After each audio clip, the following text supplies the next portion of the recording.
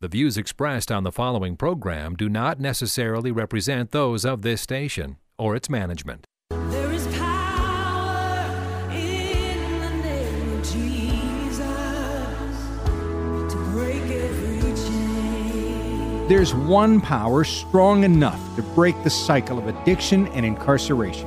One name that restores and redeems hearts. One true Savior. This is Prison Transformation Radio. Stories of chains broken and hearts restored. Here are your hosts, Jim Moore and Pastor Dwight Anderson. Hello, church. Happy Saturday afternoon. Thank you for joining us. We've got a great day today, Pastor Dwight. We have a couple of my colleagues from Minnesota Adult and Teen Challenge joining us. And that's actually for this week and for next week as well. We'll do a couple of back-to-back programs. Just a couple things that are coming up. In addition to our guests, hearing from our guests from Teen Challenge, you can actually come to Teen Challenge. On January 18th, we're inviting people to come behind the scenes, come to the ministry school, meet the leadership of Teen Challenge, see what happens. What time is that, inside Jim? the ministry? It's these R3 meetings are the third Thursday of the month, and they're 11 to 12 o'clock. You'll hear the presentation, and then free pizza. All right. You know, feed them and they will come. That's what we're going with. What's the address, or how would I find? We'll get to. We'll direct to the Okay. website and that with it, and that's a good point though. Have your pencils ready because we're going to give you a lot of resources for how to connect with Teen Challenge and how to connect with R3 and Prison Mission Association, and so that's some exciting shows coming up. Just in the weeks ahead, you'll be hearing from Serenity Village, from Pastor Jed and from Mike Shea. They provide the total package in transitional housing for people coming out of treatment in prison. So a lot of good shows coming up. How are you doing, Pastor Dwight? I'm doing pretty good. I was sick this week, but I'm feeling a little bit better today. Yeah. And thankfully I can be on the show here. And I'm looking forward to Mike Shea and Jed. Both of those go into the prisons with me, like the transition fairs, and they give out books because they've both written books. Yeah. They give out books to the guys in prison as well. Well, excellent. So if I Holy Spirit, come, heal Dwight, heal us all, and just let this be your voice that speaks today, Father. And reach out to the airways, people in their cars, listening to podcasts on their computers. Just bless this time that we have together. So the subject today is going to be, you'll be meeting Saul Selby in a minute or so, but we're talking about the interplay of addiction and incarceration. Mm-hmm. And just the number that always shocked me is about 80% of the people who are in prison or jail struggle with some substance abuse problem, and that seems to be one of the root causes. And so we're going to talk about how that interplays happen. As people hear, there's not only an opioid epidemic, but it's just getting out of hand. Prisons are full. So a lot of our heart, and maybe you can touch on this too, Dwight, is when we first worked with the Salem Media Group to do this show, part of our heart was to not just let people know about these ministries, but to give people information. Right. Understanding, right? What's going on behind all this. Yes. Yeah. We want to educate. We want to see lives changed and transformed by the power of the gospel. And so today it's really exciting to be able to share a little bit about what God's doing in all these different phases. And if there's anybody out there today that's struggling with addictions or knows someone incarcerated, we're going to give you some help to cope with that. Yeah, and I always like to kind of lead in if someone is struggling with addiction, and our guest is from Minnesota Adult and Teen Challenge, they can always call 612-FREEDOM. That's 612-FREEDOM. And they will be supported in identifying what are the opportunities in treatment and help them get involved. So Saul Selby is the Vice President of Clinical Services at Minnesota Adult and Teen Challenge, which Teen Challenge has really worked on expanded mental health services, clinical treatment, all built around the cross, all in a decidedly Christian environment. Saul has also been the clinical services director at Hazelden. He has been founder and involved for decades with Mission Evangelism to Corrections. So those are volunteers that go into the prisons, bring the gospel, and try to help people. So, Saul, God bless you for joining us. Thank you, and welcome aboard. It is my pleasure, Jim. It's great to see that you have this program, you and Dwight. I actually heard you one Saturday a week or two ago, and I was very impressed. You sound great for the radio. The topics were great. Yeah. It was fantastic hearing you, and I'm sure this program is going to run for thousands of years. Yeah, we were hoping it would be eternal, but we're kind of A long time. As I am in my recovery, I'm taking it 1 week at a time. Oh, okay. All right. And we'll kind of go from there. And so, Saul, again, the interplay of addiction and incarceration, and help us understand. I know you speak a great deal on this. You've been on the radio a lot. Help our listeners understand. Yeah, well, there's a couple of ways to look at addiction and incarceration. One way to think about it is people that use illegal drugs do illegal things just by you take an illegal drug, and what are you doing? You're breaking the law. So you're setting the stage for you possibly to be arrested, even if you don't necessarily have a severe drug problem. People who drink on a regular basis sometimes drink and drive. Yeah. So if they drink and drive, they're breaking the law, and they set the stage for them possibly being incarcerated. So that's one thing to think about as you look at this issue. But probably more significantly is the data suggests that at least 8 out of 10 people that are either in jail or prison, and I don't know whether your listeners know the difference between jail and prison, but there is a difference. Please help us with that. Well, should I tell you something Please about the do. difference? Oh, I'd be happy to do that. Okay, so if you get arrested for any reason, where you start out is in a county jail. It's a county system, and people can spend a half a day there, or they can spend up to typically a year there, depending on their legal situation. If they eventually go before a judge, and if they are found guilty of a crime and sentenced, if they're sentenced for under a year, they tend to stay in the county jail. And if they're sentenced for over a year, they'll go to a prison, either a state or a federal prison. Okay. So anyway, if you look at the history, the substance abuse history of the people that are in either jail or prison, what you'll find is about 80% of those people have a substance abuse problem. Mm-hmm. And in many cases, maybe not all, but in many cases, they probably would not have ever been in jail or prison if they never used drugs or alcohol. Right. So for them, the primary focus of rehabilitation, for some of them anyway, is to get them to stop using drugs and alcohol so they don't set the stage for future incarceration and messing up their lives. Right. So in a way, the addiction is like a driving force of the criminality. It can be. In many be. cases, it can be. It can be. You know, it's so there are different factors. You know, certainly anybody who's using a lot of drugs and alcohol may be setting the stage for illegal activity. And if they have multiple DUIs or multiple fights, I mean, that's going to create the opportunity to be arrested and, get longer sentences. There are also people that just think antisocially. They don't like rules. They don't like laws. They don't like being told what to do. And those people, whether they use drugs or alcohol, may find themselves in legal difficulty. If they add drugs or alcohol on top of that personality type, you have a formula for disaster, which is probably going to result in a lot of time in jail. But, there's one point that I think I'd like to develop a little bit if I can, and it has to do with, the pervasiveness of substance abuse and addiction. Basically what we have in our culture, let me set the stage this way. Why do people use drugs or alcohol, and why do people eventually develop problems with drug and alcohol use? Yeah. And the primary reason is they're unhappy. Mm-hmm.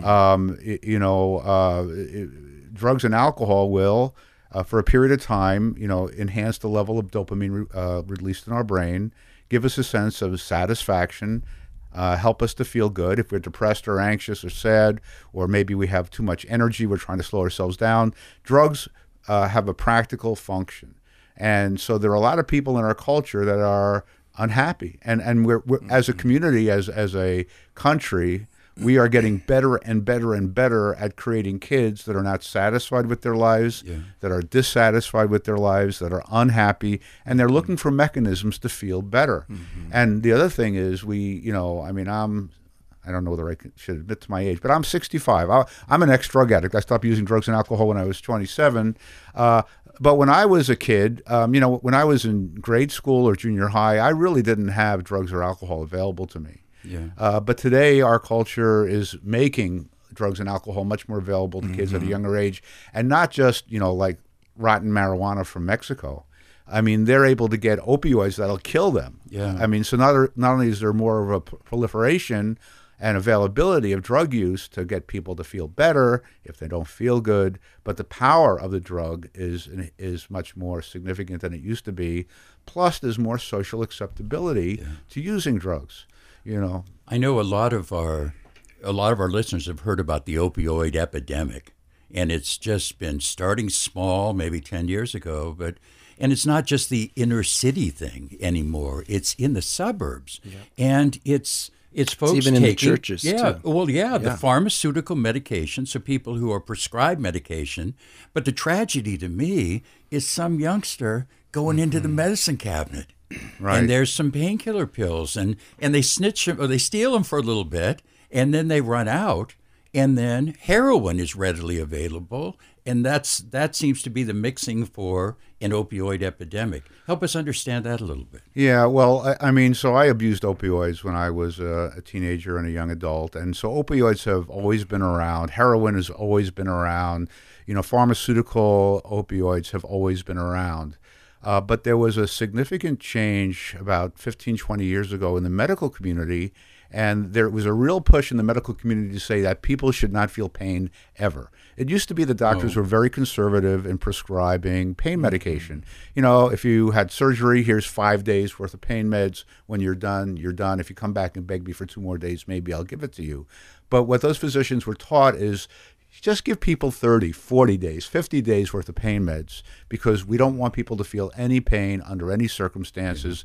And I don't know to what degree the pharmaceutical companies were behind that, but that push. They make more money if they Well, yeah. You, for those that think conspiratorially, you may be inclined to say that there was a conspiracy behind this, to make more money for certain groups of people. I can't speak to that for sure. But what I can say is, by virtue of that, more and more of these pills were in medicine cabinets, and then more and more young people, more people would, the people with the injury might abuse them. They might be more likely to become physically dependent on them because they were using them for a longer period of time. But if I used them responsibly and I had 35, Percocet left in my medicine cabinet, if my 14-year-old kid opened up that cabinet, I was running the risk of him taking them, sharing them with friends. And now all of a sudden what happens is you have a 14-year-old taking a very physically addictive drug. And if they take it long enough, they go into withdrawal. They become physically dependent. And now there's no more stuff left in the medicine cabinet. What are they going to do? They're going to go on the street and try to find something to manage the withdrawal. Now they might buy heroin. But the thing is, you think you're buying heroin, but you may not be buying heroin. You may be buying fentanyl-laced heroin, or just fentanyl, which is what I've been told 30 times more powerful than heroin, because it's cheaper to manufacture. And so now all of a sudden your body is unable to tolerate this much more powerful opioid, and you run the risk of shutting down your system, your respiratory system shutting down, overdose and dying. So there's been a significant increase in the number of people that have died, from opioids. And then that in jail's right around the corner, because you start dealing the drugs in order to supply the habit. I know for many years I worked with Teen Challenge, going into the jails and advocating treatment. Teen Challenge is an alternative to prison. And so I'd like you to tell us a little bit. We have this problem, but we do have organizations like Teen Challenge, and I understand there's also treatment available in prison.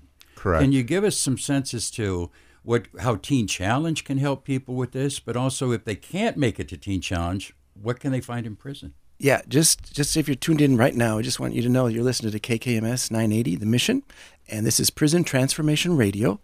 And I'm Pastor Dwight Anderson with Prison Mission Association, my co-host Jim Moore with the R3 Collaborative, and we're interviewing Saul Selby with Teen Challenge, and he's going to answer that question. I just wanted to let people know. So what's the solution, or what is a step in the right direction? Right. So there's different ways I'd like to respond to that question. First of all, one of the things that I'd like to say, and I've been involved with addiction treatment for almost 40 years, and I've been involved with helping people incarcerated for about 35 years. Okay. And, there are interests in completely decriminalizing drugs because they feel like the system may be unfair in penalizing certain groups of people for drug use, and there may be inequities in the system that need to be addressed. But one of the things I will say is, if it wasn't for the legal system putting legal pressure on these addicts, a lot of them would not get help. Yeah. You know, one of the characteristics of addiction is people don't really want to stop. In many cases, they don't know they need to stop. So by putting a person in jail for a short period of time to stabilize their brain, stabilize their body, and to reflect on really the seriousness of the situation, often is therapeutic. And then if they are able to be court-ordered into some form of treatment as opposed to a long-term prison sentence, I think that's ideal. That's really beneficial. Now, there are jails that have treatment centers in them. Some jails do, some jails don't. They have relationships with providers, and they set up what they call Rule 31 programs in certain jails.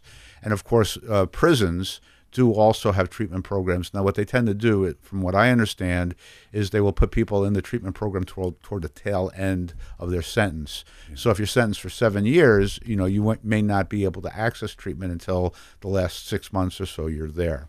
And there's only a few hundred beds for thousands of folks, so it's not available to everybody in prison. Right, and quite frankly, a lot of those people really benefit from going to a treatment center in the community once they get released, because you know, they're assimilating to a whole new, you know, much freer environment where there's more access to drugs and alcohol.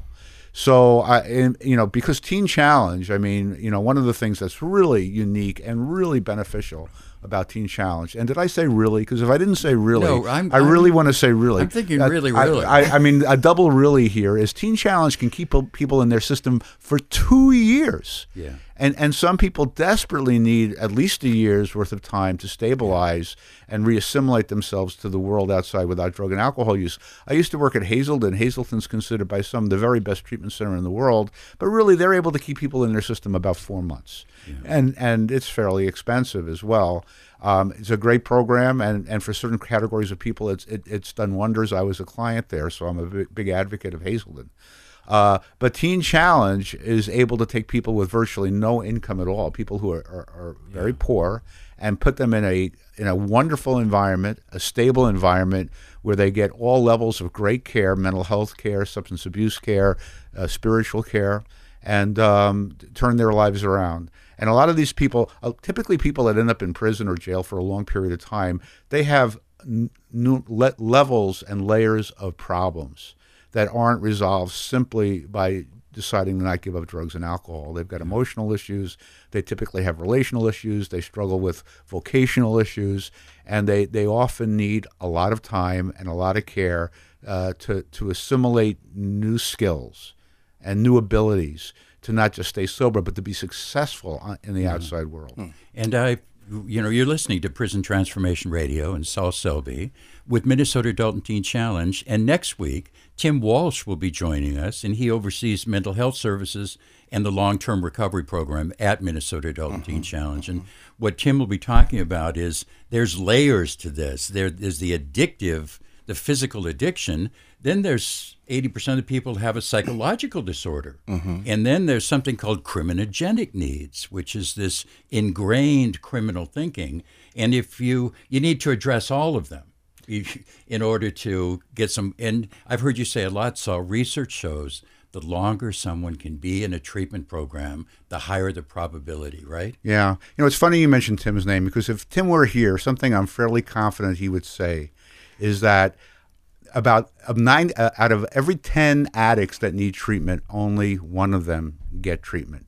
Oh my God. Yeah. So only 10% of the people that actually would benefit from substance abuse services get it. 90% don't get it. And that's one of the real, I mean, in my mind, one of the real benefits of the legal system is, you know, people begin to get into trouble, and all of a sudden you've got legal leverage, and that legal leverage can help them get help that they normally wouldn't get. I feel confident if Tim were here, he'd say something like that. Well, I'm confident he will pick that up. Say, Saul, so you really showed us the problem. Now, tell us a little bit more about the solution. If someone's listening right now, how do they get in touch with you, or how do they get enrolled, and what's involved at the Minnesota Teen Challenge? Yeah, well, that's a fantastic question. So, what is 612-FREEDOM, I think, is our general number. Yeah. So people can call in and just speak to one of our staff and ask about our program. You can go online to our website. I'm not sure what the website is. mntc.org. That's pretty simple. Okay, mntc.org. You go on our website and you hit a button that says you're interested in filling out an application. Yeah. And you start filling out an application right online. And you can fill out an application in jail. You can check with the chaplain or with the guards, and they'll get you applications. Right, and speaking of stuff in jail, okay, so Teen Challenge does something else that's very unique. I mean, in a lot of ways, we do a lot of unique, special things. And one of the things we do is we have mobile assessments. So to get into treatment, you need to get a funding plan, and that funding plan usually is a byproduct of an assessment that's done by a professional who's able to evaluate, do you have a problem, how severe is the problem, what level of care do you need, and this assessment can often generate funding through the state of Minnesota, particularly if you're low income. And, we do those primarily at our Stevens location in Minneapolis. South Minneapolis. In South Minneapolis, right. 3231 First Avenue, South Minneapolis. But there are people in jail that just can't get there, right? Yeah. But if they begin an application process and they need an assessment, if they're in the metro area, our assessment team can send a mobile assessor out there so they can get that assessment done. That can really, it's very helpful to some people. Again, Prison Transformation Radio. You've been listening to Saul Selby, the Vice President of Clinical Services, Minnesota Adult and Teen Challenge. We've been talking about this interplay of addiction and incarceration and just how 1 and 1 is 3, and it just magnifies the whole problem. And as Saul has mentioned, there are tremendous resources available through Teen Challenge. In the weeks ahead, we're going to have someone from the Salvation Army Adult Rehabilitation Center talking about their work-based program. Union Gospel Mission has the Christ Recovery Center. And the distinction with all of these is they are faith-based Christian programs. And so there's a lot of options, but just there is a broader recovery field. There is Hazelden, Meridian Behavioral Health. There's a wealth of resources, folks. I'm glad you brought that up. I mean, I'm obviously biased toward a Christian approach to addiction treatment, but that's only because of my experience. I went into treatment myself as a Jewish, non-religious atheist back in 1979, and through that process, by virtue of experimenting with prayer, I found a relationship with Christ, or he found a relationship with me, depending on how you want to say it. And one of the things that I've also been involved with is leading a jail ministry. You mentioned that at the beginning of the show. And you're going to be on in a few weeks to talk to us more about that. About MEC, good point. Yeah. But what I'm really trying to say here is that I'm a big advocate of what Jesus does in people's lives if they let him. And one of the things that I've noticed is a lot of people struggle with pride. And they are reticent to give their life to God because they would rather run it on their own, or maybe they don't think they need God. One of the things that addiction does is it creates a level of humility and desperation, brokenness that can often facilitate a willingness to receive what Christ has for you, whether that's a person in jail or in Teen Challenge. Now, in Teen Challenge, we have what's called a short-term program. And I can't talk about it right now because we're running out of time. Tim will fill us in more next week. Yeah. But the short-term program, people can choose to experience a relationship with Christ if they want. And it's a choice space. Yeah. So, all right, I'll let you. Great. And we'll look forward to have you on in a few weeks from now talking about mission evangelism to corrections. Evangelism to correction. Missionary evangelism to corrections. And I'll have a couple weeks to get that right. Okay, good. All right. And again, Tim Saul will join us next week. He oversees mental health services, long-term recovery. Again, 612-FREEDOM, mntc.org. And I would just also want to invite you to check out the R3 Collaborative website, where you can get links to Teen Challenge and all the other providers. What we try to do at R3 Collaborative is get the right person to the right resource at the right time. And we're going to have Saul take a moment, close us out to prayer. Any thoughts before Saul closes us out, Pastor Dwight? No, but thanks, Saul, for coming in. And we like to partner at Prison Mission Association. Anybody that's listening that knows someone incarcerated, we provide free Bible correspondence courses. And you can actually earn college credit in the prison. Yeah. So just go to our website. It's prisonmission.org. But Saul, would you close us out in prayer? Sure. Heavenly Father, we just thank you so much for your love for us, and we thank you for the redeeming power that comes through Jesus Christ. We know there are people out there suffering with addiction, and some of them are incarcerated. We pray your healing hand would be on those people, that they would be open to you and receive all they have for you, from you, and for you. We ask these things in Jesus' name. Amen. Amen. We'll see you next week. Amen.